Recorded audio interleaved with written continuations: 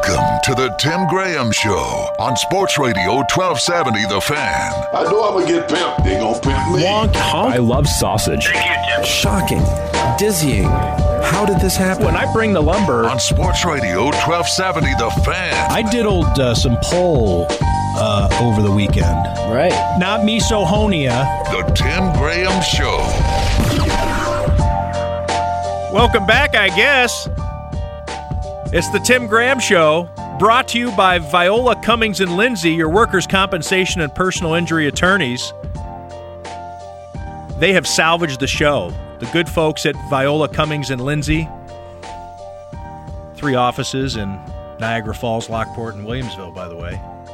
They have resurrected the Tim Graham Show.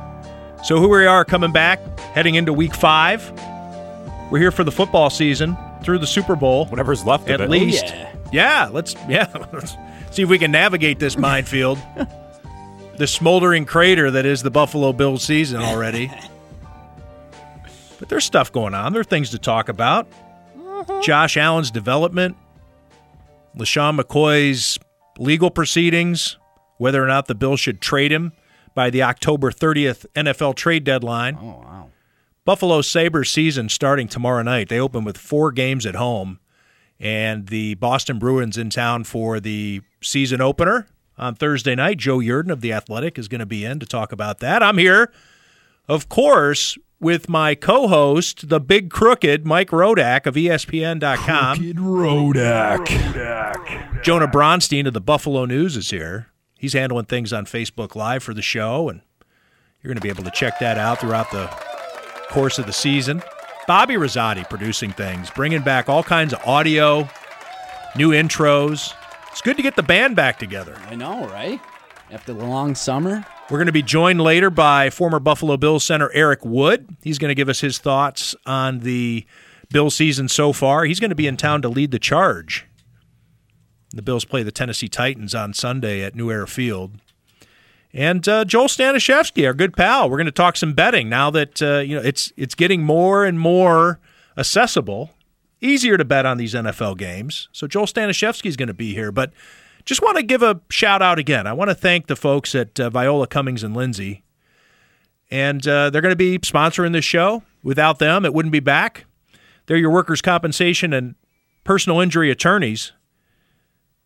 Call 285-9555. They're on the web at violacummingslindsay.com, and that's Lindsay with an A, Lindsay. There are multiple ways to spell Lindsay. I don't want you going to some other Lindsay, and who knows where that website's going to take you. Oh, boy. They're on Twitter at VCL Niagara. Check that out. By the way, I looked. They had 11 followers. The account is Idle? Yeah. So let's pump up those Twitter followers for people who are bringing back strong sports radio content to Western New York. So where do things stand here with the Bills? 1-3, of course. You can take a look at the standings and see exactly what their status is, their circumstance. This is not a playoff team, even though they did capture our imaginations in Minneapolis with that stunning blowout victory over the heavily favored Vikings. Josh Allen played, actually, he didn't really play much different than you would expect Tyrod Taylor to play.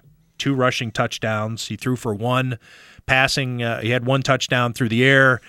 He did hit a couple of big plays, but it was mostly because of yards after the catch. The Chris Ivory catch and run. The Jason Kroom touchdown when he was wide open. Right. I mean, Yeah, it seems to like him, too. The hurdle over Anthony Barr really, I think, was, and I guess pun intended, because I could stop myself from saying it if I wanted to.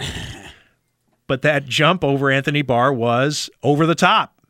In terms of the way Bills fans saw that. It was a highlight reel run. Yeah. their Twitter account took hold of it. The same as the Superman dive for the pylon for his first rushing touchdown.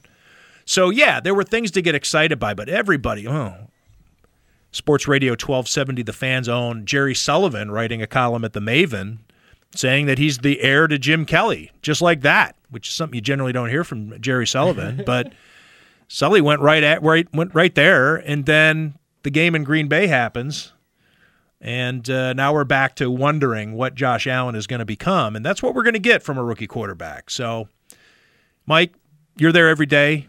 You're there in the locker room today talking to the guys. You're asking the probing questions. What's your general assessment of the Buffalo Bills heading into Week 5 against the Titans? I think they are much closer to what they were in their 3 losses than what they were in the Vikings game. With that said, I'm not sure they're the worst team in the league. I think the Cardinals still have that title and they'll hold it, but this is a team that has been outscored by an average of 14 points per game. That's the worst over the first 4 games since the start of the 2010 season when they were being outscored by 16 points a game. And indeed, this is the worst start for the Bills since 2010 when they were 1-3. So, look, I think there is an increasing amount of, I don't want to say conflict, but perhaps confusion is the word, over what exactly this season is about. Because we came into it with, I think, some expectation that, maybe they would be able to creep back up to where they were last year as a 500 team, a team on the fringe of the playoffs because of their defense. It's a fairly experienced defense. They spent money on the defense this offseason. They had a high draft pick on the defense. And they still had what we thought was a good running game. And that's the formula that got them there last year. And I think that was the expectation going into the year. Well, now I think we're seeing a shift in tone from Sean McDermott as we've gotten through the first month of the season. Now it's, not the quarter pole, by the way. Right. Not the quarter pole. Let me stress. Please. Because you see it all over the place. People talking about the NFL at the quarter pole. The quarter pole is a horse racing term that means there's a quarter mile remaining in the race. Right. The quarter pole does not mean we are 1/4 into the season. Pet peeve of you and me, and I'm glad we're on the same page. We're not at the quarter pole. But we're seeing a shift in tone from Sean McDermott where Monday, for instance, he's saying, yes, our goal this season is to win, sure, but it's also to develop our young players. And he keeps referring to this as a young team. That's not really true. Yes, it's true that they have a young quarterback. They're young at some key positions. They have a young middle linebacker. They're young in some respects at, I guess, the secondary with Tre'Davious White in there, but they're not a young team. They're one of the oldest teams in the league. And LaShawn McCoy today even, when we asked him about McDermott's comments about the rebuild, said, our goal is to win, and that was his understanding of this season. And he said, we don't have a young team. He said we have an older team, especially on defense. And it's true. We point to guys like Lorenzo Alexander and Kyle Williams, and Starla Tulele's been around the league for a while. Trent Murphy's been around the league. Jerry Hughes is a 10-year veteran at this point. This is not a team that should be in full rebuild mode given that reality, but it seems like we're trending more in that direction. Well, LaShawn McCoy, 29 touches so far through 3 games. And I'm saying 3 games because he missed the 3rd game, which was in Minnesota, in which the Bills won easily. They didn't need him that day. He was out with the rib injury, but 29 touches in 3 games. He's never had fewer than 40 touches through 3 games. That includes his rookie season when he was a part-time player. He did not come into the league as a superstar. Of course, he had to earn his way. 85 rushing yards. He's never had fewer than 140 through 3 games. So the Bills are not using him. He's a highly paid player. He is an asset. I wonder if the Bills trade him before the October 30th deadline. Brandon Beane has shown that he will do that. Yes. He is not afraid to make a trade. He's made probably more trades than most general managers because the NFL isn't known as a league where you do a lot of trading. But Brandon Beane reminds me more of a baseball GM or a hockey GM. He goes in there and he'll wheel and deal. But, well, maybe this is the reason why the Bills want to trade him too. Could LaShawn McCoy be facing a 4-game suspension at the start of next season? Or more. 4 or is more. Just an Depends on what's number. happening because his off-the-field ordeal keeps evolving, and it is not looking better for him as it evolves. It continues to look worse. So, Mike, what's the latest with LaShawn McCoy? And he was asked about this today. We're going to have some audio from that later on in the show. He was asked about it today, but just what's your latest? I know you've had the documents. You've been going over them on your laptop here before the show. Some new allegations from his ex-girlfriend, his ex-fiancée. Right. So originally this entire situation started with that home invasion on July 10th. His ex-girlfriend, who was still living in his house in Atlanta where he was not living, she was attacked. She was robbed of jewelry that she later said he asked back. There was nothing else that was taken. The circumstances in her eyes dictated McCoy being involved. So there's the investigation from the police into that, which is still ongoing. They said a couple weeks ago that he has not cooperated with that. She's put out a reward looking for that. And even though, and through this, yes, as you say, as we're talking about this thread of the story, the Bills have been encouraged so far, just in general with this. And I think that they got some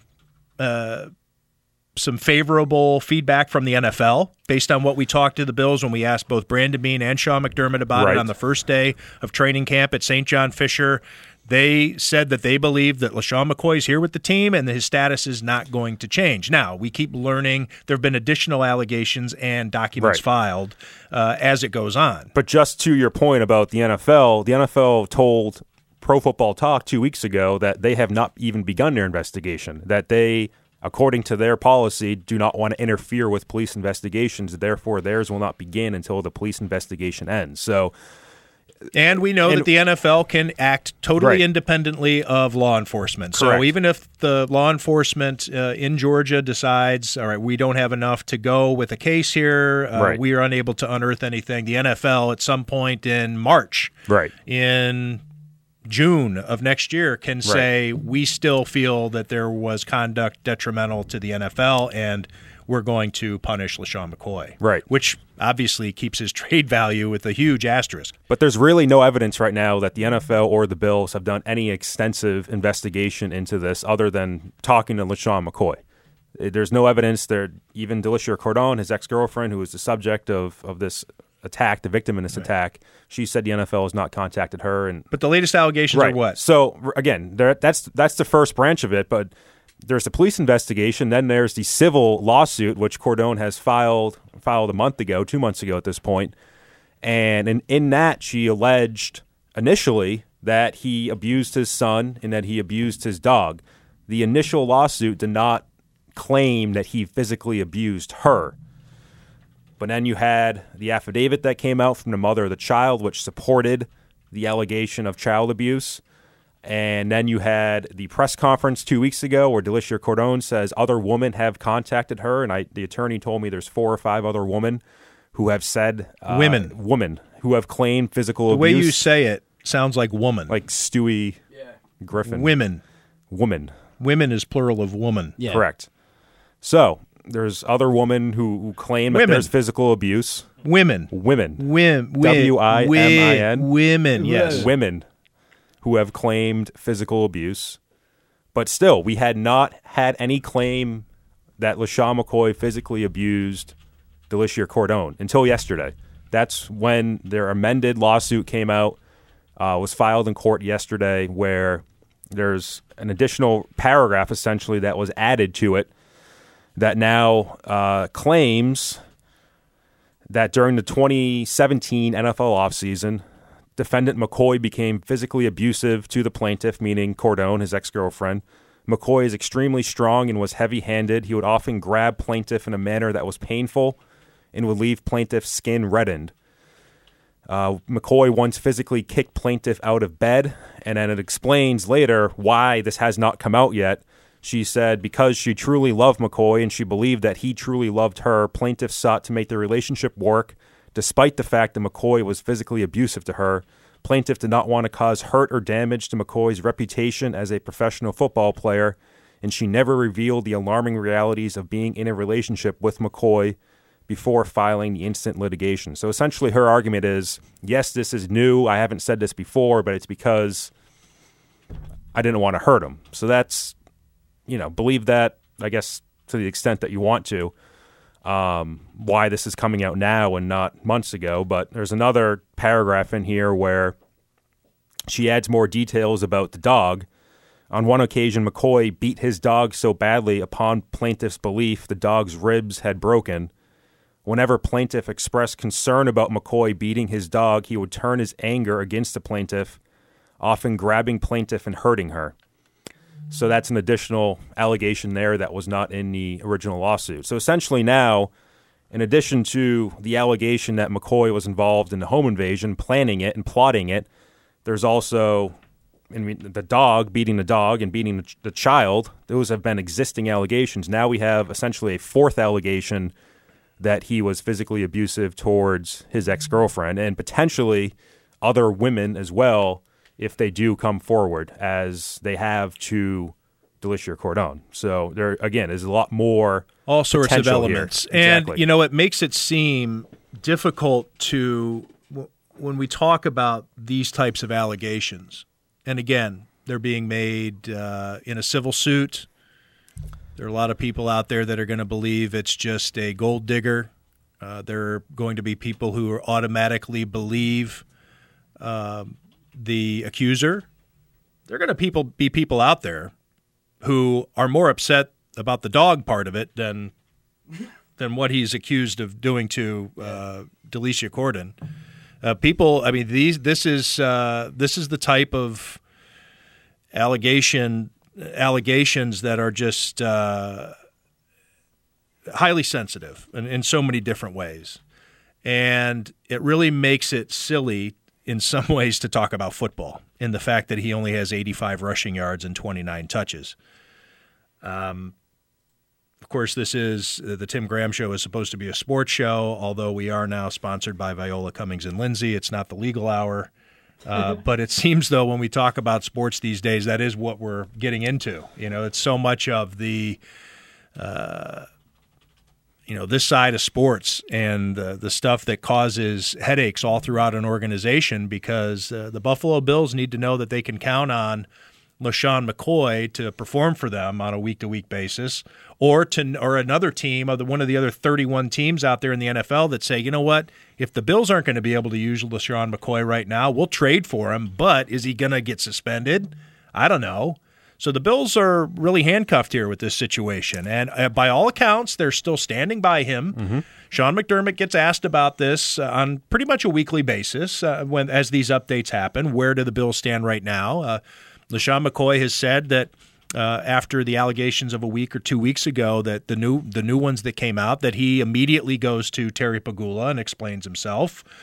So the Bills are at least comfortable enough to keep putting him on the field, dressing him up in their uniform, and sending him out there. So it's but anyways, I have a hard time, though. I mean, what do you talk about with LaShawn McCoy? Does talking about football dismiss these allegations that are out there? And we have things going on with the Brett Kavanaugh hearings and so many other aspects with Bill Cosby or whatever.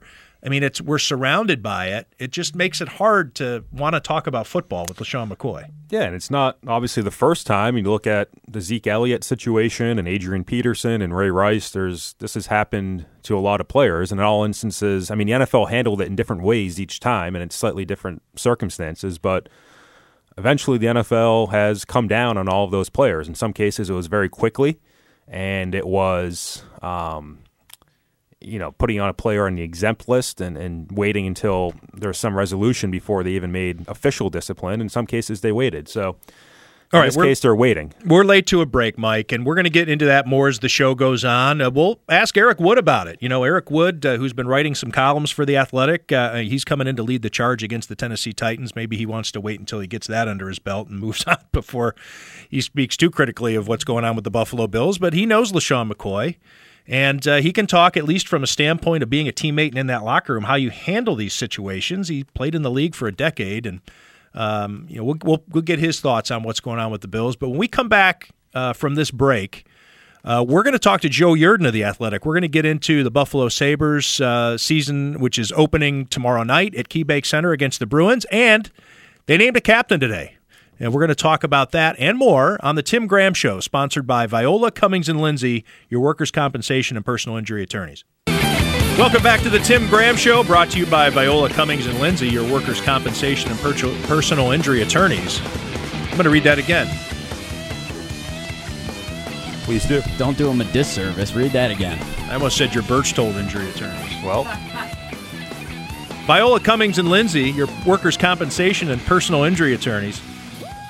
Call 285-9555 or go to the web and see them there at violacummingsandlindsay.com, and that's Lindsay, S-A-Y. Twitter at VCL Niagara. Joe Yerdon's here from The Athletic. He covers the Sabres for us. Hi, Tim. You know, I didn't identify myself as Tim Graham of The Athletic because since this show's been on, I've had a change. Yeah. People probably know that. If they're listening to the show, I'm saying that if you're such a Bills fan or Sabres fan or somebody who follows the media so closely that you're listening to my show, you probably know that I haven't been at the Buffalo News for a few months. So the last time the show was on, it was a Buffalo News production, but here we are on Sports Radio 1270 The Fan with the big crooked Mike Rodak. He's back. And Joe Yerdon. So Joe... Oh. Was my mic not up? That's okay. No, that's fine. I can shout. I can do that. Joe, what do you think of Jack Eichel as captain? Yay or nay? It's a big yay because it's been a long time coming, honestly. A long time in the time is a flat circle way of looking at time. This is his fourth season. And it's felt like he was going to be the captain for probably the last three. Like, everybody felt this was going to be coming eventually. And I think all last year, everybody was like, all right, let's go. It's his time, especially when it was a year ago today, he signed an 8-year, $80 million contract. What a year ago today? What of the questions, though, regarding Jack Eichel and his body language and the fact that he's often frustrated and seems to be put off by the idea of having to answer questions when things are tough? Well, many of the players were that way last season. What have you seen different this offseason and preseason, if anything, in that regard and in the attitude of the team? Well, I'd say the beauty of preseason is that the games don't count. So everybody's a little bit more easygoing. Everybody's not stressed out yet. Everybody's feeling good. Everybody's excited. And there's a positive buzz about the Sabres this year. Like, they're a lot of people's dark horse team to make the playoffs. And, and it's not just people in Buffalo saying that. It's national folks looking at it, breaking down the roster and going, can these guys do it? Can these guys get back to the playoffs right away? Part of that's Rasmus Dahlin and how great he's going to be. And another part of that is Jack Eichel finally taking that step, finally having the healthy season, hopefully that his ankles don't crumble underneath him in some freak manner, stepping in a pothole or some other kind of insane thing where he just gets hurt. And he has that 80, 90, pushing 100-point season possibly. Now, 100-point seasons don't happen the way they used to. But his attitude has been different. His attitude has been rather captainly. He's been really good with the media. I think a lot of the negative... Is he getting some mentoring somewhere in that regard?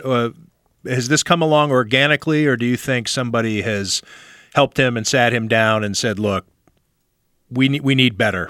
We need better. And I don't just mean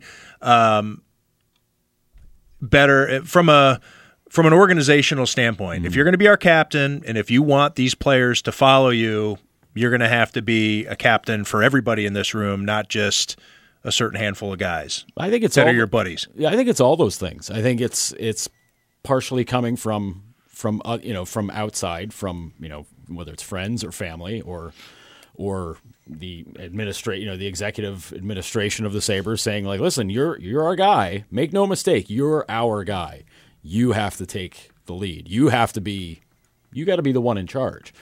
Or it's also a part of kind of clearing out the room a little bit. You trade Ryan O'Reilly out, who that's a big personality. He's a guy who has a big effect on that room, and you have him, and then you have Kyle Pozo, and you have Josh Georges, and you had Brian Giunta, and these were older players who their words and their action, whether it's their actions on the ice or their actions off the ice, carry a lot of effect on everybody else in the room. Well, Josh Georges is gone. They trade Ryan O'Reilly. Kyle Pozo is very cool with just kind of falling in line and saying, I can lead, you don't have to throw a letter on me, but, I can lead. I mean, granted, he's going to wear an A this year. That's fine. But you clear out some of these other big voices, these other big personalities in the room, and now Jack is the personality. Not to say that he didn't have it before, but now he's the lead dog without a doubt. And now he has these other guys in the room looking to him, and it's not just, old BU buddies or other guys that he's played with in Boston or the guys who are roughly his age. Yeah, but like these are, it's guys like McCabe and guys like Dahlin and even guys like Bogosian, where Bogosian's a little older than him, has more of that experience, and even still they're looking at Jack saying like, listen, I can only do so much. You're the guy that's got to set that example for it. And I think it takes time for guys to learn that that's their role on the team. I mean, he's 21 going on 22. He's been the crown prince basically since he was drafted. And now it's time to own that. And I think it's finally realized on him that this is the time to take charge. And he's showing it right now. Now, granted, that could change. That attitude could change if they fall into like a 6-7 game losing streak at some point and things start to look like how they've gone the last couple of years. Not to say that they will, but if that happens, I think that's the first test to see how he handles it, how he takes charge, and how the rest of the room falls in line. Let me explore something with you regarding Jack Eichel, not necessarily about him as a captain or a leader, but just something that I sense, and it's clearly from a distance. Mm-hmm. I'm not in that dressing room like you are, Joe. I'm rarely in that dressing room, and I will, as in my role at The Athletic, I will be there more often, and I'm looking forward to that. But as of right now, I cannot even remotely begin to tell you that I know what's going on in that dressing room. But something that I do feel or sense within Western New York among Sabres fans, and maybe organizationally from the people that I do talk to, Pagulas and whatnot, Pagula Sports Entertainment, I mean, not Terry and Kim. Rasmus Dahlin brings with him a universal or a unifying aspect to him. There was no tank for Rasmus Dahlin. And the reason I mention that is I've always gotten a sense with Jack Eichel, not him, although the way he's acted has fueled this a little bit, that there have been a segment of fans and media, because of the tank and because they were so dug in on their feelings on the tank, that were rooting against Jack Eichel or were being extra critical of Jack Eichel because they expected more, that if we had to go through this pain and we develop these scars, then we need this. And so I think there are some Sabres fans who, they're happy they have Jack Eichel, but there's still some resentment about how he got here, some things like that. Still not sure. Whereas Rasmus Dahlin comes in and everybody can love Rasmus Dahlin. I don't know where if you understand where I'm getting at there, but It's almost like, okay, now we have this really great player, and it can really help us get over the hump of exercising these psychological demons of having to rationalize my feelings for Jack Eichel because of how we got him. And now this team's maybe coming together. He's done his penance, Jack Eichel has in his first 3 seasons, and now we have a team that we can get behind and maybe have some energy from a fan base. I think that says a lot to the power of actually hitting rock bottom. You could argue that it wasn't a fake rock bottom. No, that was a real rock bottom. They earned rock bottom last year. That was a rock bottom where fans tuned out on them in November. When the losses started to pile up, they get out of the gate bad. And they're not playing fun hockey. They're not losing games 6-5. They're losing them 2-1. And you say whatever you will about 2-1 games and how it's a good defensive effort. That was never the case for the Sabres. There was never, the defense was never playing that good where it was an aw shucks 2-1 game. That never the case. They went stretches where they would never score goals. So last year it was rock bottom. All right, well, this is where it is. What next? Where do you turn? And at that point, you're saying, well, and it's winning the lottery when you don't expect to, even though they had the worst record. And you're thinking like, well, everybody else always wins the lottery. These guys don't. They've already lost the lottery twice when they had the worst record. And you could argue that it's because they did it under less than less than auspicious ways, which feeds into what you're talking about, where you can't feel good about Sam Reinhart because, well, there was a better guy that went a pick ahead of him in Aaron Ekblad. You can't feel good about Jack Eichel because they lost on purpose, and they didn't even get the guy that they really wanted to get in Connor McDavid. There's and all the year these they things. didn't lose on purpose, and Austin Matthews Right. comes out. Yeah, so it's right. like So there's that where it looks like they're climbing out of the toilet, and then they do okay. They get to pick 8th, and then Austin Matthews is the guy, and then he winds up in Toronto. So, and then that spurs the arguments of, well, if all 3 of those guys are in the draft together, McDavid, Eichel, and Matthews, does Eichel even go number 2 anymore? It becomes a thing where the negative is always stressed, and in this case, Rasmus Dahlin is, be it because he's from Sweden, be it because he's a defenseman and franchise defensemen. Elite franchise defensemen are so rare to get in the draft that it turned into like this special set of stars aligning where you can say, well, he's a really nice kid. He's the most unassuming kid you'd ever talk to. I mean, you've spoken to him, so you know what he's like. But he just wants to play hockey. He wants to do his job. He's like the most he's so ideal in how he acts. You almost think that he's not of this earth. So you start thinking, okay, well, he's too sweet and nice and great, and he's going to be our cornerstone for the next who knows how long? Wow. I hope that works out. I hope that works so it goes good for him, and then the things will go good for the team. So it turns the tide with the mindset, because from the moment they won that lottery, everybody knew who the number 1 pick was going to be, but nobody in Buffalo thought he was going to be the guy. He was here for the whole World Juniors. He was the best defenseman at the World Juniors. Yeah, Dahlin is a guy you can feel good about in every aspect of it. Yeah. And you got him. Yeah. Who he projects to be. With Eichel, you still had, he's great, but geez. Yeah. And how much farther did it put us back? The idea of a team that was losing on purpose and whatever residual effect that was left over from the guys who carried over from that season to Jack Eichel's rookie season, and how it didn't work out. And then, like I said, the resentment. There's a lot of resentment around Jack Eichel that Jack Eichel has nothing to do with. So, but it's great, though, because this kid, he's going to be able to afford the time and the opportunity to make mistakes and learn on the job, because it is a different game. Playing 200 by 100-foot rink where you can slow things down and take it easy. You don't get to do that in the NHL, where you take away that 15 feet. Things change, and he's got to play at a faster pace, but it's probably going to take him, maybe 10 games to figure that out? The other thing, too, is that as a defenseman, even though he is an offensively skilled defenseman, I think he's going to get a little bit more rope, because people, when it comes to defensemen, at least, with the exception of the casual fan who doesn't pay that much attention to the sport, he shouldn't have to score goals or come up with a ton of assists. He doesn't need to be near the top of the team in scoring like somebody like a Jack Eichel does. As soon as he comes to the team, it's like, well, why doesn't he have 40 goals this year? If Rasmus Dahlin at the middle of the season has 4 goals, that's okay. Yeah. The pressure of having to produce on the score sheet shouldn't be there for him. Yeah. And even though he probably will be on the score sheet. Absolutely.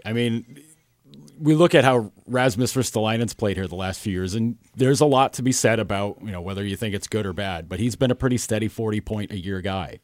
And you're thinking, well, Dahlin, what level is he going to be on? And you start looking around at the guys like Brent Burns and Erik Karlsson and Drew Doughty's and these guys, and you start thinking, whoa, the Sabres have a guy that's going to be in that echelon? Right. The Sabres have never had a guy in that echelon on defense. They've had tons of great forwards through their history. They've had great goaltending out the wazoo. They've never had a defenseman like this before, or a guy where you can say, well, he might score 80 points one year. He might be a 70 to 80-point guy. That's nuts for defensemen. You don't get forwards here that score that. I remember seeing, and we got to take a break here, but just as we head into the break, seeing the list of the all-time great Sabres defensemen ranked a few months ago when Dahlin got drafted, and I thought to myself, good Lord. You don't think about it until you see the all-time greats. Yeah. And as much as I loved Henrik Talinder, it's right. It doesn't quite match up. Yeah, Rhett Warrener was on there, or whoever. Everybody but Jason Woolley, I think, was on that list. Poor Jason. One of my all-time favorite Sabres, by the way. Hell of a player in the playoffs. He was. Jason Woolley was. Clutch. All right, we need to hit a break. I'm late for it. We're going to come back. More from Joe Yerdon of The Athletic. More from the big crooked Mike Rodak. Some more Bills talk. Maybe we'll even talk about Tom Wilson. Got his suspension handed down from the NHL today. We'll talk about that and tell you how many games it is when we come back here on the Tim Graham Show, brought to you by Viola, Cummings, and Lindsay. Welcome back to the Tim Graham Show, brought to you by Viola, Cummings, and Lindsay, your workers' compensation and personal injury attorneys.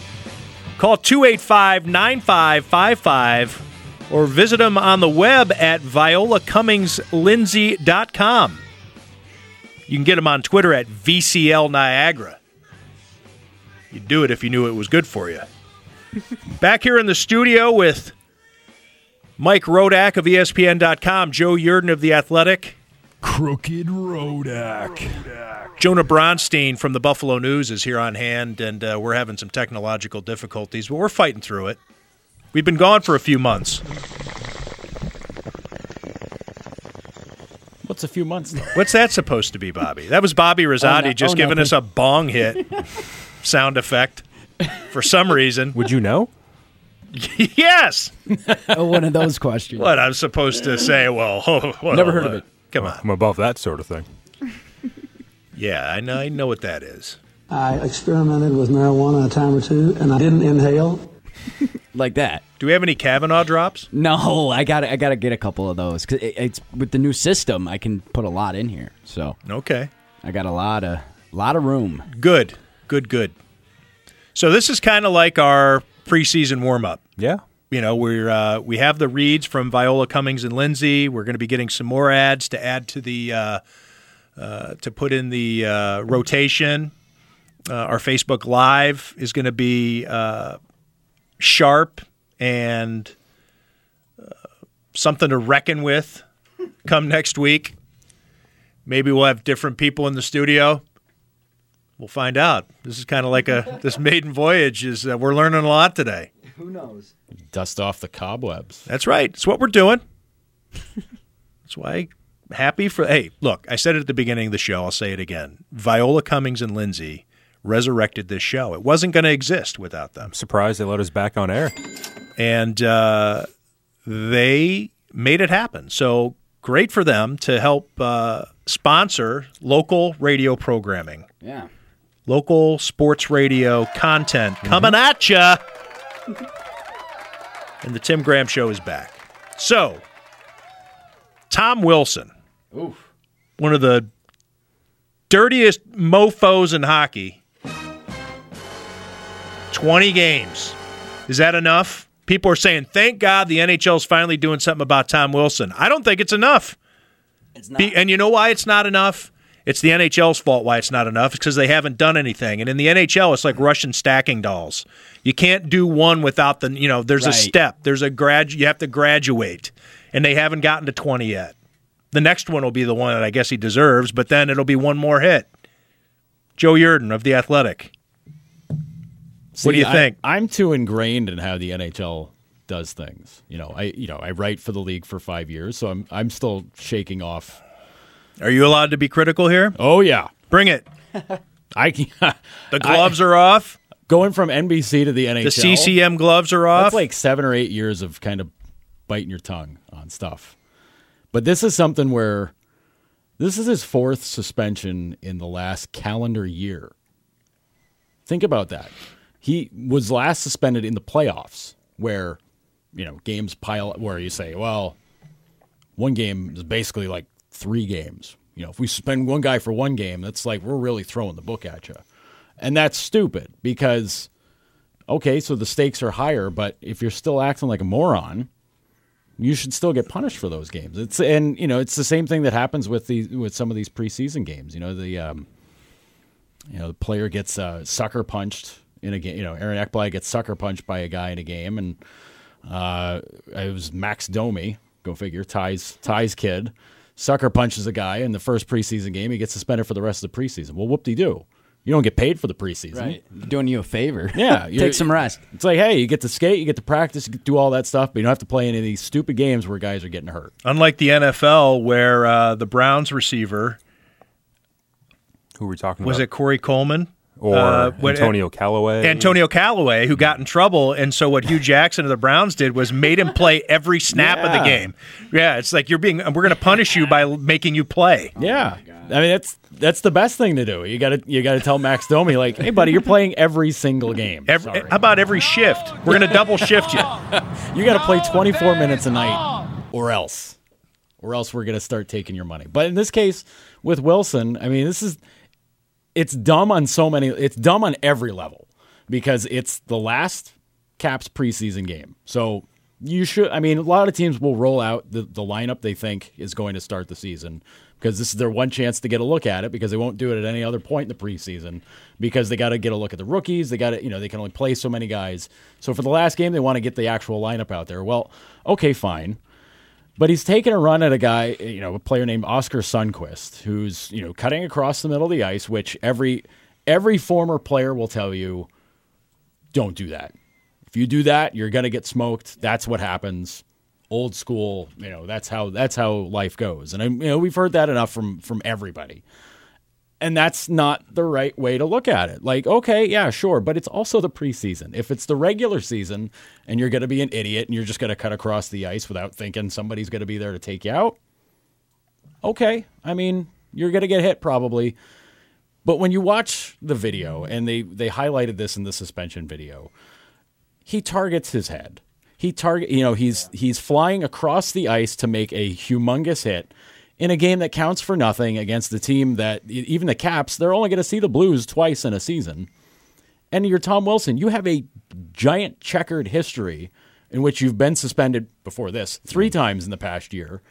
And he's gotten away with murder other times where they either fine him or they don't do anything.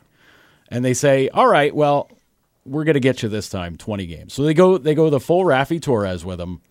Remember Raffi Torres with his checkered history with the Coyotes and the Canucks, where he just went, just running after everybody until they finally gave him 20 games. And he appealed it, and he got it knocked back. So is Tom Wilson going to get his 20 games knocked back? It could be. I think you should, if you appeal, you might get games added onto it. That'll stop automatic appeals. Send it to an arbiter, and the arbiter looks at it and says, you know what? It's actually not fair to the other. This type of penalty has gotten more in the past. You're going to get we're going to tack on 20. We're going to make it 24 games. Right, but this is the classic NHL. Think back to the 80s, early 90s with Dale Hunter on Pierre Turgeon in the playoffs. Turgeon scores a game winner, celebrating. They're going nuts on Long Island. Dale Hunter flattens Turgeon into the glass. He gets suspended for the rest of the playoffs and for 20 games in the season. Well, Capitals got eliminated, so there were no more playoff games. Right. But he gets sat down for 20 games, and he ruined Pierre Turgeon from that point on. And Turgeon wasn't the same player after that. He was a great player. Let's get into more Sabres here before we hit the break in the next few minutes. We talked about Jack Eichel and the captaincy and the feelings around the team, and maybe it's becoming a team that you want to root for. More excitement, obviously, heading into the season. What should Sabres fans, through the eyes of Joe Yerdon of The Athletic, what should Sabres fans expect? Not what should they hope for or whatever, but what is reasonable for 2018-2019? This is a team that's going to be – they're going to be in the middle of the pack in the division, which is – it's helped out. The top end of the division is evil, hard. Toronto, Tampa, Boston, they're all going to be really good. The bottom end of the division is gross. Ottawa, they've gutted their team. They're awful. Montreal is a disaster again, and Detroit is. They've got a couple of guys starting off with their team this year that I needed to look up to know who they were. So Detroit's not going to be terribly good. They just lose their captain. But Mike Rodak's beloved Boston Bruins, they're going to be very good. Okay, the Bruins are going to be a very good team. But this Sabres team's in a funny spot because it's going to be them and the Florida Panthers right in the middle, maybe competing for a wild card spot because I don't think either of them is going to make a run at the top 3, which the top 3 gets you in the playoffs. And then you're competing against everybody else who isn't in the top 3 in the other division for a wild card spot. I think the Sabres are going to be in that spot where they're going to be looking at things break right, they can do it. They can absolutely have a shot at the playoffs because they're going to play very fast. They haven't let up on the gas at all. They're going to play very fast. I want to see what happens when they get hit in the mouth, they're going to get hit in the mouth opening night by Boston. Whether how Boston on the second of back-to-back game doesn't matter. Boston's good, so it's a great test to get right off the hop because you're going to get one of the best teams in the East, and you're going to say, all right, well, this preseason stuff's over. Let's see what we got here, and you just got to go for it. And how much better should the defense be? It's going to be better automatically just by adding Dahlin. They're going to be better. But I think with the speed that they're going to play at, with how quick, how much better the decision-making has been. And you know what? The vet guys they got in the O'Reilly deal make them a deeper team. So I think they're going to be better. They have more depth throughout the organization. I mean, they sent Gooley and Nylander down, and both those guys, I think if they played the way they did this training camp the past 2 years, they would have made the team out of camp. But they don't have to this year because they're stressing, even though they're not saying the word process. That's what it's all about. They're getting these kids developed, and they're going to get them in there. But it's going to help out later in the year when the games get a little bit more important. Every game of the Panthers is going to be like a playoff game during the season because they have to beat them. You got to get your points out of those guys because you got to think the top three is going to take their points out of you. You got to get your points out of the bottom three teams in the division. They're going to be fun. I think they're going to be a lot more fun. They got to score more goals, but I don't see a way that they're going to score less. It'd be impossible to score less. But they're going to score a lot more. They're going to be a lot more fun. It's going to fall a lot on Carter Hutton's shoulders, though, as it always does. The goaltending's always the thing. But if he plays at all like he did last year, they're going to be a very strong team. And you add guys like Jeff Skinner to that team, they're going to score a bunch. Are we predicting playoffs, Joe Yerdon? They're classic Bills term. They're going to be in the hunt. They're going to be in the hunt all year, which I know in hockey, like everybody's in the hunt, ideally. But they're going to be in that spot where we get down to March, and maybe even into those handful of games in April. They're going to be right there knocking on the door. One of the great things for so many years, up until, say, the past 5 or 6, is that whenever the Bills were bad, the Sabres were good. Whenever the Sabres were bad, it seemed like the Bills had a good enough season that winter in Western New York, you could at least cope because one or the other was doing well. And then for the last 5-6 years, I guess, they've both been miserable. Wouldn't it be nice if we could at least get back to that cycle where one of the teams could take care of us? Be nice.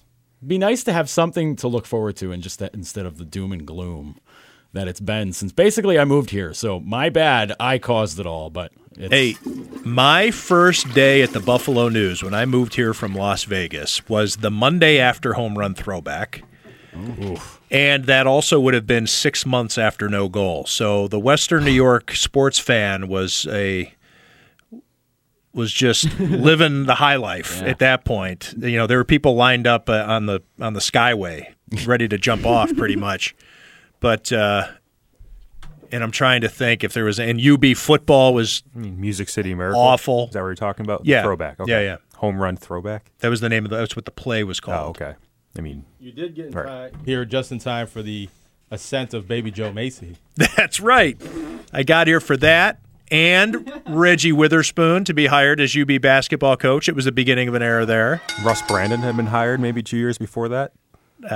You were here for that? Yeah, I don't remember a press release on that. Oh, well, you missed out. All right, we need to hit a break. Got to cue up Glory Days. Now that we have a sponsor, we do have to hit the breaks a little more regularly than we did previously on the Tim Graham Show when it was just free form and we just blow right through the top of the hour. Okay, when we come back, we're going to hear from former Buffalo Bills center Eric Wood. We're going to talk about the state of the Buffalo Bills, where we are here at the three-quarters poll. Mm-hmm. Is that right? I guess that'd be right. The opposite of the quarter poll, which is 4 games left in the season, 4 games remaining, because the quarter poll is a horse racing term that means there's a quarter mile left in the race. Anyways, we'll talk to Eric Wood about what's going on with the Bills. And, of course, more Sabres talk. We're going to get into some Pat Mahomes discussion. I know that that's a hot topic. Some people want to let's see if we can get some let's get some Grover clips and more and much more on the Tim Graham Show, brought to you by Viola Cummings and Lindsay, your workers' compensation and personal injury attorneys. Welcome back to the Tim Graham Show, brought to you by Viola Cummings and Lindsay, your workers' compensation and personal injury attorneys. Those clips need context. They were funnier. They actually were worthwhile jokes. But when you just clip them like that, it's crazy. It's crazy. So we're going to be joined in a couple of seconds here by former Buffalo Bills center Eric Wood. And he's going to talk to us about the Buffalo Bills, what's been going on. Joined here in studio by the Big Crooked, Mike Rodak of ESPN, Joe Yerdon of The Athletic, Jonah Bronstein's here. He's at the Buffalo News these days. Bobby Rosati, our producer extraordinaire, one of the greatest knob diddlers I've ever seen. And Eric Wood, where have you been watching these games lately? Well, the first one in Baltimore, I was at the game in Baltimore, and then the next. Not in the rain, though. You were in a suite, I'm hoping? Yeah, we actually had lower-level tickets, and then the day of, I got a hold of the Baltimore ticket guy to get upgraded to some club seats. My buddy said, no, let's just get ponchos and stuff. It's, $100, whatever. I said, well, here's a retirement present to myself, to you guys. We're all upgraded for the club today. So we watched the first half outside and then in the club area, but covered. And then the second half, we watched it at kind of like a little bar area so we could watch some other games as well. Fitz was killing it. He was one of my best friends. I had to watch him as well, which is a unique opportunity that I get to watch some other buddies this year. And then I've watched every other one just on TV, either at my house or one of them was at a neighbor's house. What's it been like to watch your team, the guys wearing your uniform, and you're not among them anymore? It's tough. And, the weirdest moment for me, and I think we've talked about this before, Tim, is when I saw the guys report back in the spring and they were all dressed in their Bills gear, working out. And that was like the first time they were all together, and I just wasn't there. Each time I see it, it probably gets a little bit easier. And I've watched games from Louisville before when I've been hurt and been home at the time, rehabbing here. But definitely this year, being healthy, feeling pretty good, and then watching them on TV is a different feeling. But I'd imagine it'll just keep getting easier as time goes on. One thing that I can only imagine, because I didn't play the game, of course, but to see the Bills as they've been performing, particularly on the offensive line, you were not only a starter there, you were a Pro Bowler, you were a captain. To watch the Bills at 1-3 the way they are, and to know that maybe you wouldn't be the difference between 1-3 and 4-0, but you know damn well that you'd be able to help in some way. I can only imagine that must be an extra helpless feeling to know that your guys are going out there and you, if not for your neck injury, if you weren't forced to retire, that you know that you'd be able to help them out. How do you rationalize that on a weekly basis? Yeah. I think I could be of some help, but you hit the nail on the head. I don't think I would be the difference. Maybe even winning any of the 3 games. I'm not saying I know what a star player getting hurt can do to a point spread in Vegas, which isn't a whole lot. Having a center out there isn't gonna swing those games a dramatic amount. But it is a weird feeling not being able to go in there and fight and try and figure things out with your guys. There's some things with Allen that I just wish I was there to help him out with. And what? Just to pour into them, different protection stuff, and I don't even know Dayball's offense, and I get a lot of questions. Who was this sack on? And if it was last year's offense, I could tell you almost to a T where every sack came from, and whose responsibility it was, whether it was a guy getting beat or simply, hey, we didn't even have that guy accounted for. Although it looks like the tackle comes off late and lunges at a guy, and then everyone says, that was Jordan Mills or Deion Sack. I knew last year, hey, we weren't even accounting for that guy in that play. The quarterback's got to beat him this year. I don't know for a fact, but it would have been fun to kind of pour into a young quarterback, especially as talented as Josh is, and help him with protections and huddle procedures and snap counts and all that stuff that I really enjoyed. I definitely wish I was a part of. Hey, Eric. Mike Rodak here. Just what's kind of struck me this week with really what Sean said on Monday was, A, their goal is to win this year, but B, and he really stressed this, is that they wanted to develop their young players. So obviously, Josh and Edmonds are at the top of that list. And then we talked to Shady today, and we sort of brought up that comment from Sean, and Shady says, well, our goal this season is to win. And in fact, he said, we have an older team on defense, especially with Kyle and Lorenzo and those guys. Whereas Sean makes it, Sean's messaging is that we're a young team. It's only our second year. We're trying to build this thing. As, let's say you were still playing, as a veteran, as an older guy, what would be going through your mind really at this point in the season? 1-3, you hear your coach talking about, we want to develop young players this year. That's our goal. What would you be thinking? I guess privately, I'm sure you'd say one thing publicly to us, but privately as a player, what would be going through your mind? Yeah, I would probably have the same thoughts as Shady. Both of us came in the league the same year. So in your 10th year, you can't be worried about a rebuild and developing young guys and how much cap space the Bills are going to have next year. Because, one, you might not be a part of that. And, two, you're just getting up in age and you want to win now. And, we play the Tennessee Titans at home this week, a winnable game. I would be really worried about this week getting to 2-3 and then seeing where we can go from here and seeing if we can't get a string of victories and get back in this thing. And because it's still so early in the season, you never know how things are going to turn through the year and, what's going to happen in the division or the conference. And you could get on a run and get hot at the right time. And who knows, Josh could just start playing. Rookies are going to keep getting better and better, and at a higher rate than a guy like Lorenzo or Kyle is going to get better right now. So maybe he hits some strides. Maybe some young receivers hit strides, and we get on a roll. But I would be really worried about just trying to get a win this week in front of the home fans because getting to 1-4 would obviously hurt tremendously. 2-3 would feel pretty damn good based on what we've seen with our eyes, especially at 1-3. Right. That Minnesota game really seems like a fluke almost at this point because they did go back on Sunday in Green Bay to what we felt like we were seeing through the first 2 weeks. So now we're like, well, maybe what was that Minnesota game? Maybe it doesn't count.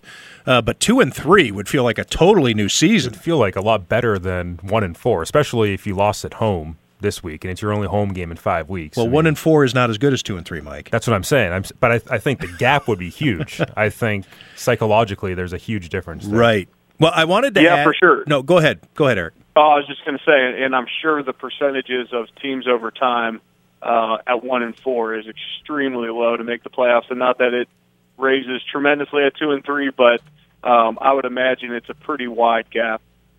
We're in conversation with former Bills center Eric Wood, who also writes a column for The Athletic and has been dabbling in some broadcasting. And maybe before we get off the line with Eric and give us the latest on maybe what his plans are with that, if he has anything to reveal. But while we're still talking about the state of the Bills right now, Eric, of course, we want to ask you about the offensive line. In particular, you played with most of these guys, and we're looking at a pace that would be the second most sacks ever in NFL history, behind only Randall Cunningham's second season in the NFL. I think he didn't play a full season as a rookie. I want to say it was 100 and some sacks. Outrageous number of sacks for Randall Cunningham with the Eagles back in '85, I think it was. But after that, it plummets down to somewhere in the 70s for number 2. The Bills on pace for over 80 sacks allowed. How do you get your head around that? I don't even know what question to ask you from there, Eric. Yeah. My first thing is it's not entirely on the O-line. You have a young quarterback. You started a young quarterback in the first game, so they're going to come out quite as fast. Teams attack young quarterbacks. They're going to use. I saw Mike Patton. I actually texted with him a little bit. He gave Josh some different blitz looks, just knowing that maybe you can rattle a rookie quarterback on the road. And some of the pressures that I saw broken down on Twitter were pretty awesome pressures, stuff that would have been, very hard for me to diagnose, a center to even help out at times on those. But, so you're seeing different pressures. I would say it's not all on the O-line. Now, they got some different pieces up front, and Vlad moved over to the other side. You had a switch at center, which can hurt because your center is the leader of your offensive line, and they had the competition through the preseason, and it's hard for there to be a strong voice when there's a competition and then you flip-flop again. That may have something to do with it, but I'll tell you what, I would bet that they don't keep this pace. I would imagine that the ball will continue to get coming out faster as the year goes on, just as Josh gets more and more comfortable.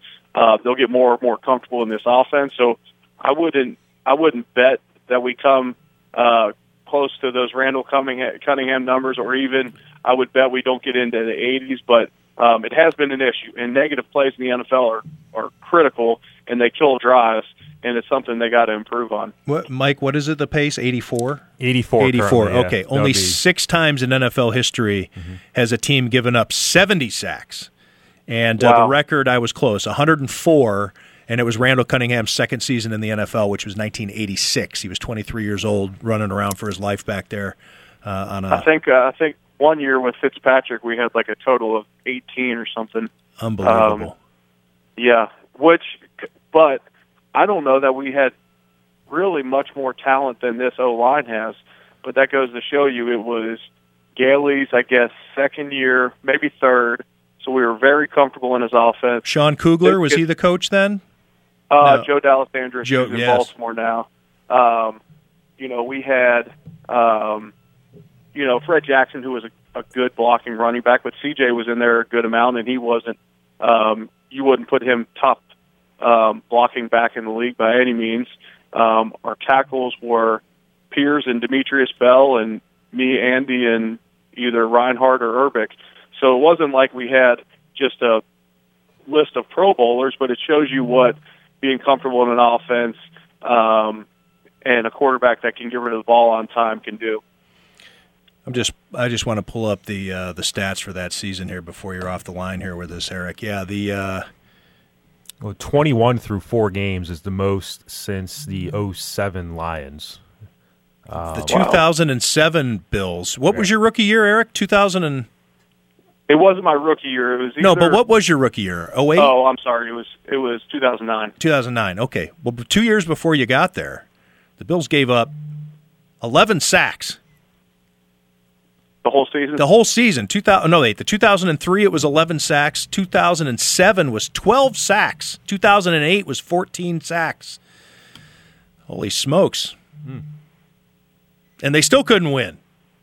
Yeah. Exactly. All right. So you're leading the charge, Eric. Your thoughts on coming back to Buffalo? I know you were here already to accept an award from Brian Moorman's Punt Foundation, but what do you expect? You're going to have that number 70 jersey back on. You're going to be in the stadium. It's a chance to, you haven't been back really and among the fans in this kind of way since you really weren't able to retire the way you wanted to. I don't know. Are we too far beyond that for this to have special feelings for you? No, we're not too far beyond that. It'll be fun to be back, and I'm going to see a lot of familiar faces. We're going to hit our. We had about 5 restaurants that we would hit on a consistent basis in Buffalo when we were up there, so we're going to knock out as many of those as we can. Barbill, Mulberry, Elio's. I'm sure my wife will get donuts at Tim Hortons Sunday morning, and we have our list of restaurants. Were you a Big Tree guy? Yes, I was and still am a Big Tree guy. I don't know if I'm going to be able to get it on this trip, but I know I'm going to be back up for the Monday night game, and there's with the crew that's coming in for Thurman's jersey retirement or number retirement, I would say there's 100% chance we make it to the Big Tree that weekend, and a pretty good chance this weekend, maybe after the game. But it's going to be a fun weekend. I'm speaking to the rookies on Monday, which I'm looking forward to. And I have a speaking engagement Monday night with some people in the press box. I have an autograph signing on Saturday. So I'll be amongst the fans a good amount. but I'm also busy enough where it won't just be a complete. I won't be sitting at the Big Tree all day Saturday watching college football, which I may do on future trips up to Buffalo. Yeah, that doesn't sound all that bad, really. I mean, that sounds like a good time to me. Right. The problem is that when people know you're going to be at the Big Tree. For sure, yeah. Or after a game, because they've been at it for a little bit. I mean, we don't speak from experience. I do. Well, yeah. Right. Yeah, by the time I'm done writing a story at, what is it, 9 o'clock, let's say, and we would go over to the Big Tree to watch the Sunday night game, and it's like a scene out of The Walking Dead in that place. Right. Yeah, we would hit the Big Tree after some away games on our way back. I lived right over in the Blaisdell Orchard Park area, so we weren't far from there. And we'd hit the Big Tree after some away games, kind of on our way home, grab a beer or two, grab some wings. And you're right, some people got there for the 1 o'clock game. We flew, but we managed to drive to the airport, fly back. They kept drinking, and by the time we came in, win or lose, they were generally pretty excited to see us. Probably pretty excited for anything at that point. Right. Right. All right. Well, Eric Wood, former Bills center, he's going to be in town this weekend to lead the charge and do a bunch of other stuff. If you keep your eyes open based on his schedule, his itinerary that he just gave us, there's a good chance you're going to see the guy. So, absolutely. Eric, thanks for coming on the show. It means a lot to me. The show is first time back after several months, and to have you on is nice. And it's been great working with you so far at The Athletic. So we're going to be crossing paths a lot. Thanks again for coming on the show. Absolutely. Thanks, Mike and Tim. And anytime you guys want me on, just shoot me a text, and you know where to find me. All right. Very nice of you. See you on Sunday. Eric Wood, Sounds former good. Buffalo, I almost said former Buffalo News Center.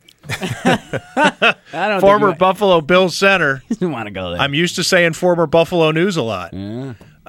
All right. We're late for a break, as we have been, because we've been enjoying ourselves today. Yeah. Back on the saddle? Yeah. We're having good talk. We're going to hit another segment here, and we have some interesting things to bring up. Breaking Bills news. Yeah. What's a minor transaction. Go ahead and announce It's time it, to Mike. work. Go ahead and announce the transaction. They claimed Jordan Phillips off waivers from the Miami Dolphins. Former second-round pick, I believe. Defensive tackle. And as Armando Salguero reports out of Miami, Dolphins beat writer, he was angry about his playing time in Sunday's game, which is why the Dolphins cut him. But according to Salguero, Phillips came off the field angry about being taken out, F-bombed the coach, and the coach F-bombed him. Teammates tried to defuse. Right on. Well, welcome to Buffalo.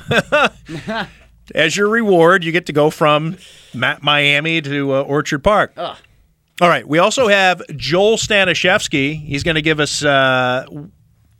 some trends and some chatter on some betting in the NFL, as he's always been pretty good, above average. You'd make money if you listen to Joel Stanishevsky every week. He helped me out with my NFL picks last year for the Buffalo News, and helped me rally from second to last to at least top of the pack, or middle of the pack at least. Never had to worry about finishing last in the NFL picks with the Buffalo News, but I don't have to worry about that anymore. All right, break time. You're listening to The Tim Graham Show, brought to you by Viola, Cummings, and Lindsay, your workers' compensation and personal injury attorneys. Call 285-9555 and keep listening. Welcome back to The Tim Graham Show, brought to you by Viola, Cummings, and Lindsay, your workers' compensation and personal injury attorneys. The law firm in Niagara Falls, with offices in Lockport and Williamsville, that resurrected The Tim Graham Show. Much love to Viola, Cummings, and Lindsay. You can call 285-9555 or visit them on the web at Viola, Cummings, and Lindsay. No. Let me say that again. There's no and in the website name. ViolaCummingsLindsay.com. And it's Lindsay, Lindsay. ViolaCummingsLindsay.com. Twitter at VCL Niagara. They brought us back. I feel good. I feel like Lazarus. They are Jesus to my Lazarus. It's a good drop. Game ball for you. Oh, yeah. That's right. MVP right there. Bobby Rosati diddling the knobs. He's here with Jonah Bronstein from the Buffalo News. We haven't heard a lot from Jonah today. It's all right. Staring at his rear end. Preseason. I got no microphone. I'm also hiding in the corner because I failed on the Facebook Live today. Well, that's all right. You should. We had a little issue with the Facebook Live. We can't get it oriented the right way, but You just have to lay sideways if you want to watch. That's right. We'll figure it out. We'll get it all. It's our first show in months. First show in months. We have new equipment. We have no new talent. No, we actually, that's it. That's the only new thing we have. Yeah. Joe Yerdon from The Athletics here, alongside my co-host, the Big Crooked, Mike Rodak. I am Tim Graham of The Athletic. And let's talk some Bills here. We have Joel Stanishevsky coming up at the last segment, but let's talk some Bills here. And Joe Yerdon brought up a great question during the break. How much goodwill does the Buffalo Bills have here as they plod along through what looks like it's going to be a wretched season? The fact that they made the playoffs last year, what does that buy them? Is that buying Sean McDermott time? How would we feel about Brandon Beane? What would it make us think about Pat Mahomes with his NFL-high 14 touchdowns and 0 interceptions, who's been sacked 5 times, by the way, for 11 whole yards? So when he does get sacked, he's getting back towards the line of scrimmage. I don't know. I'm just opening it up. The fact that the Bills made the playoffs, breaking the playoff slump after 17 years, if not for that, where would we be right now? We'd be keeping score or taking score of all of the moves that have been made around this team since the Sean McDermott era began, which, of course, the top of that list is trading out of the number 10 overall pick in 2017, trading down for Tre'Davious White, according to the Green Bay press box announcer on Sunday, and passing up on Deshaun Watson and Patrick Mahomes, which I think Bills fans would take either right now. Mahomes obviously being the hotter hand and the ambidextrous hand at that rate. He threw lefty at one point on Monday night. That's he has a higher passer rating throwing left-handed than Nathan Peterman does throwing right-handed. It's true. And as far as QBR, which is the ESPN QB stat, as we all know, it came out in 2006. There's only been 5 teams which have started seasons off through 4 games worse than the Bills have this year. The Bills have a 15.4 QBR on a scale of 0 to 100. Those 5 teams are the 06 and 08 Raiders with Andrew Walter and Jamarcus Russell. The 2010 Panthers with Jimmy Clausen. Yeah. And then the 2011 and 2013 Jaguars with Blaine Gabbert both years. Yeah. So that's clearly not company that the Bills want to keep. Right there. On the flip side, the QBR posted by Patrick Mahomes and the Kansas City Chiefs this year is the best through 4 games since we began tracking QBR 2006. Slightly better than the New England Patriots in 2007 with Tom Brady, which was a historic offense. But you can't compare Mahomes. The situations are totally different. I just want to state for the record. I mean, Josh Allen doesn't have Kareem Hunt or Tyreek Hill or Travis Kelce. And Mahomes is not. Or even you get to Sammy Watkins as the 4th or 5th weapon, whereas Sammy Watkins was Tyrod Taylor's at least he had Sammy Watkins. Don't have Andy Reid calling the plays. You don't have the offensive line that the Chiefs have. But, but still. Jonah, would you like to add to the conversation? Well, I was just thinking, how did the Bills – I think you mentioned Mahomes, and it isn't fair to compare. But I think you can go back and say, how did they put themselves in a position where they had a coach making the draft day decisions, a lame duck GM, and missed the opportunity to take, whether it was Mahomes or Watson or any other quarterback, just punting on that. And now, yes, they made the playoffs. They got their quarterback now. That's not a lot of talk. If this was still the playoff drought, there'd be a lot of lamenting that opportunity passed them by. And Mike, you follow maybe the other teams in the league a little bit more closer. I can't think of another situation where a team went into a draft with their lame duck GM and didn't make certain moves because of that. I mean, Buddy Nix, I guess, with the Bills in 2013, but that I think everybody knew Whaley was making the calls, so I don't know if that changed anything really, but nothing else comes to mind, there have been GMs who have been fired after the draft. I mean, Dave Gettleman last year, John Dorsey, I think, was fired after the draft at one point with the Chiefs. I think Martin Mayhew might have gotten it from Detroit. The year they drafted Ebron. Yep. Eric Ebron. I mean, it's happened where they've been fired after the draft, but that was a strange situation. They justified it by saying that was the schedule, basically, of the scouts. They didn't want to fire their scouts in the middle of the scouting season and have to start from scratch in January right before the Senior Bowl and the Combine and all of that. But at the end of the day, how much input did Doug Whaley and Jim Monis and the rest of that scouting staff really have into that draft? Or is it just Sean McDermott getting a call from Andy Reid saying, we want to trade up into number 10, and then Bill saying, sure. I mean, Matt Fairburn and I from The Athletic had a great debate. I don't even call it a debate. I think we were both in agreement. Would you trade Josh Allen and Tre'Davious White for Patrick Mahomes? Yes, I think without a doubt, given what we've seen so far. I mean, it's great to have a number one corner, but it's a lot better to have a number one quarterback. And, there's certainly early signs, very early signs, that Josh Allen could be flawed in being one. So we'll have to see where that leads. Well, it talks about, or it speaks to the idea of the supporting cast and how important that is to a quarterback's development early in his career. And the Chiefs did it the right way. Even if Patrick Mahomes isn't working out this year, you still would look back and say, well, at least they did it the right way. They had Alex Smith last year. They kept him stashed on the sidelines. You're going to learn. You're going to grow. You have this you have these teammates around you that are going to help you succeed, whereas the Bills have a quarterbacks coach who has only coached receivers in his career.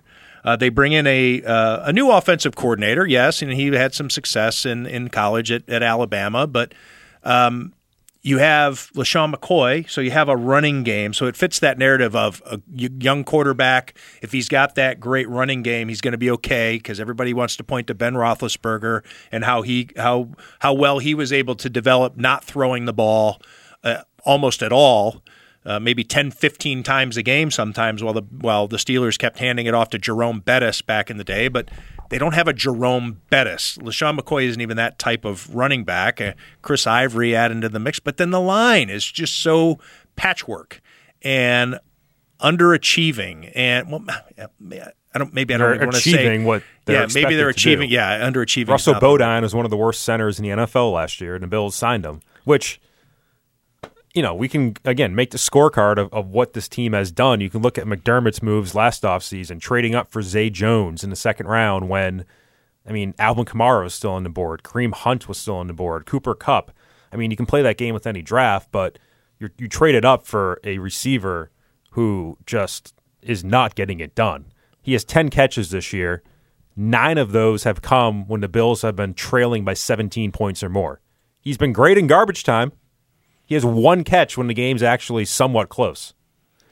You look at the rate of targets per route run when the game is close, it's the lowest in the league among any wide receiver. So he's just out there running routes and not even getting a whiff of the ball because he's not getting separation. That's what he told me last week. I need to get better at getting separation. So, look, Zay Jones, bad pick right now. And you add in the off the field stuff last offseason. Their free agent moves this year, which were Brandon Beane's doing, you signed 2 corners. One was Vontae Davis, who you benched even before the whole retirement thing. He goes off and retires. You start Phillip Gaines. He was benched. He was a healthy scratch in the game last Sunday. So you signed 2 corners who the coaching staff has said, we don't want him. We're going to go off and get a guy off the street, Dante Johnson, they signed on Monday. A.J. McCarron, you signed him, you trade him for a 5th-round pick. Yeah, sure, the 5th-round pick's valuable, but because of that, you're starting Nathan Peterman in week 1. Drafting Nathan Peterman and believing in the guy like he's the second coming of Peyton Manning. Sean McDermott did not let that one go until he absolutely had to. Well, you mentioned Gaines being a healthy scratch. He does have the elbow injury. He was on the injury report. Participation. It was not listed. He did not have a game status on Friday, which means he was ready to go. Leslie Frazier on Monday said they made a decision they wanted to start Ryan Lewis instead. Right. Trading for Kelvin Benjamin, 3rd and 7th round picks for a guy who has, since he's arrived in Buffalo, has averaged 2.1 catches and 30 yards per game. Part of that's the quarterback. I think everybody out there realizes Kelvin Benjamin is not a number one wide receiver. They're getting incredibly poor production out of their highest paid players.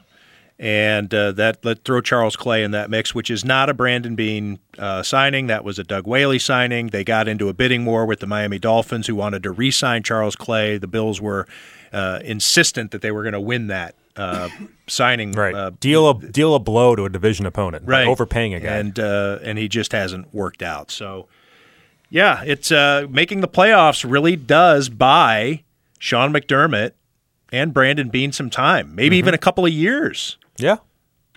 Think of just how much all of this would pile up on them now, without that. The fan base would be done with them. And they still almost screwed it up. The fan base would be done with them, and they'd be scared senseless that they were ruining Josh Allen, which I think a lot of people probably already are feeling. But if you didn't have the playoffs last year, which the Bills backed into, they got in accidentally, especially after what Sean McDermott did by benching Tyrod Taylor for Nathan Peterman. They almost sabotaged themselves. They still find a way to luck into it because Andy Dalton finds Tyler Boyd on a miracle play. So now they have extra time. And otherwise, everybody would be... How much time do they have, though? It seems like they feel like they have a lot. They're burning through their goodwill. I think that because of the dead money situation, fans are going to let's at least wait and see what they do in free agency next year. Let's see. Brandon Beane has a blank canvas almost and a lot of money to spend. Let's see what happens. Reminds me of the 2015 offseason when, they went out and hired Rex, but then they said, we have a ton of money, and they traded for Shady, gave him an extension immediately. Signed Charles Clay.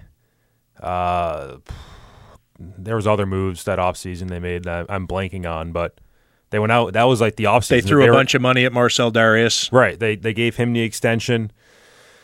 There was other signings. All right, that's enough. Last thought, Jonah, what do you got? They were trying to load up that year. Well, I was just thinking that before the break, the Bills fans really wanted this, not just making the playoffs last year, but feeling like they can believe in a new regime, a young coach, a young general manager that know what they're doing, they're ahead of the curve, and that's what they got. Now, you hear a lot all through the offseason coming into the season, we got to trust Beane and McDermott, the people that call him McBean, all these moves that they made that got them in the process. I've done it. I've written about it. Capital T, capital P. Percy the Harvin. Process. Percy Harvin. 3 years, $24 million. That was a lot of luck and flukiness involved in making the playoffs, but they're getting all that credit. They brought the Bills back to whatever prominence the fans wanted it to be, and now they have almost a blank check. Not a blank check, but time to do whatever else they're going to do next for their next They're playing with house money. Right. Yeah. And I'm not sure they deserve that, but that's definitely where they are now. Well, we're going to find out how close Joel Stanishevsky is to a nervous breakdown. He's the Bills fan, St. Joe's and Buffalo State grad, who's an odds maker, handicapper, gambling expert. Sorry, I reverted back to my Nevada residency days when it's not gambling, because that's a bad word out there. It's gaming. That's way more acceptable. Or what's the word I'm looking for? It's acceptable works. Yeah, it's not the word I'm looking for though. I'm fading. I'm not in radio show shape right now. I'm fading down the home stretch. We're going to have Joel Stanishevsky on the line from Vegas to give us the view of the NFL from a gambling standpoint on the Tim Graham Show, brought to you by Viola, Cummings, and Lindsay, your workers' compensation and personal injury attorney. Welcome back to the Tim Graham Show, brought to you by Viola, Cummings, and Lindsay, your workers' compensation and personal injury attorneys. And because of Viola, Cummings, and Lindsay, we're able to bring you, once again, on the line from Vegas, our good friend Joel Stanishevsky. Joel, thanks for coming back. It's a pleasure. Love being here. One of our all-time favorites. Joel, your Buffalo Bills have been double-digit dogs 2 weeks in a row. They finally come into this game against the Titans as just 3.5-point underdogs. That must feel like they're favored by 10. Yeah, I mean, you're going against two teams that were, well-oiled machines, and everybody expected the Bills to get blown out. When you see a team as a 17.5 or 17-point dog, and all the quote experts are still taking the point, laying the points, you think they've lost their mind. That's way too many points. And of course, the Bills go out there and put a whooping on Minnesota, and then come back down to reality last week against Green Bay. And if you thought that the Bills were going to win outright as a double-digit dog 2 weeks in a row, you've lost your mind. As Joel Stanishevsky, and I need to give his background, he's from St. Joe's and Buff State, and he's been out in Vegas for many, many years as a odds maker, a handicapper, industry analyst. And so when a team is a 17-point underdog and wins by 22 points, was it? 20, however many points the Bills won by, were you pitching like a little Vegas tent? Oh, I was going crazy. You have no idea. I was going ballistic.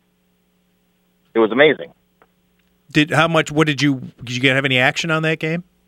I put a little bit down. I know you don't like line. The reason I ask is because I need to explain to the audience, for if you're listening, Joel does not like to bet on the Bills. I do not. I happened to be at the Palms a couple weeks ago, and I put some money on the Bills money line against the against the Chargers. I thought they had a chance. And then after that game, I was like, you know what, let me do it one more time, put a couple bucks down, get some good odds, because you were getting anywhere from 8 to 10 to 1 for just them to win the game. And it's that old cliche of any given Sunday, anybody can beat anybody. And, luckily it happened, but I did not put anything down against the Packers, and I don't plan on putting anything down on the Bills this week against the Tennessee Titans. Could you see the Bills being favored in any game for the rest of the season? Yeah, I mean, lines obviously can be fluctuated tremendously based upon hot streaks, injuries, anything like that. So, I mean, you look at the Jets off the top of my head, even the Dolphins, who everyone thought was great, and then they crashed back down to reality last week as well. Detroit late in the season. That game is Detroit at home. Late in the season. I will be back in town for that game. My brother, who is from Buffalo, somehow is a fake Lions fan. So we're going to go to this game. I'm probably going to protect him from all the Bills fans that are going to be throwing things at him, I'm sure, the entire time.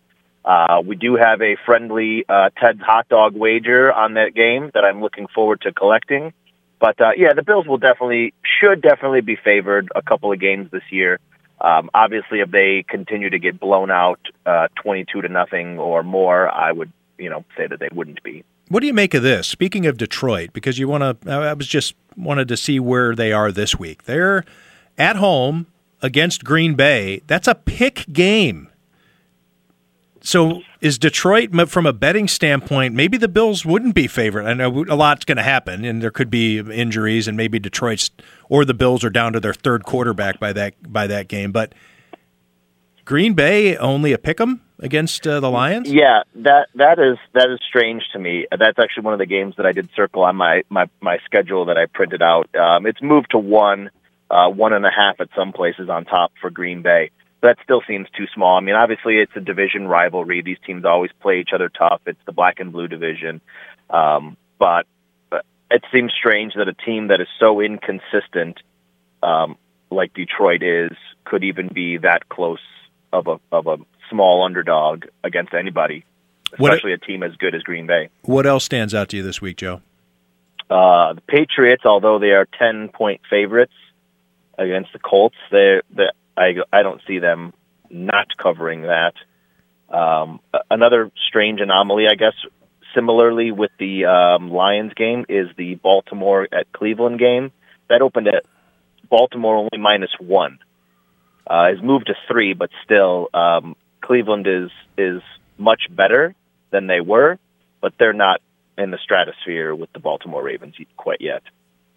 So you're saying take Baltimore and give the 3 points? Yes. And I'm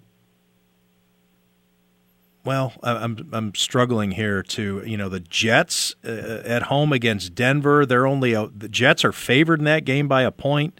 Yeah, that's another one that I did circle that seemed odd, and that has moved up to some places as high as 2.5. the Jets, which to me just seems crazy. Well, what do you, from long-range standpoint, any futures that you run into or you see things? Here we are now 4 games into the season, a quarter of the way in.